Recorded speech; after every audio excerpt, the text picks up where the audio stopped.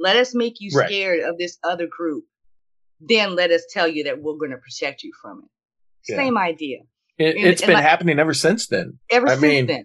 that's the whole thing that they were doing in the midterms. Oh yeah, definitely. Definitely that. Yeah, you can't vote for John Fetterman. He's soft on crime. Yeah, soft don't cry. He won't protect you. He will literally let swashbuckling pirates in your backyards, but will protect you from it. Yeah, okay, sure. That's exactly what's going to happen. So, Yeah.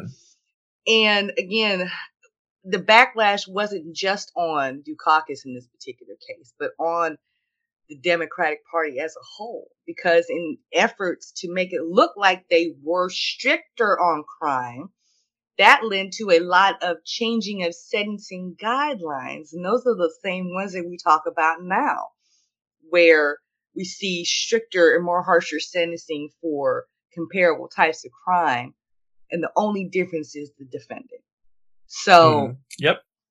these are the kinds of things, and the kinds that particular ad, like I said, kind of trickled down and it widened as it went, and that's why we see today those kind of sentencing guidelines, those kinds of that kind of rhetoric, especially what was coming out of Bill Clinton's camp back when he was running, and on down the line.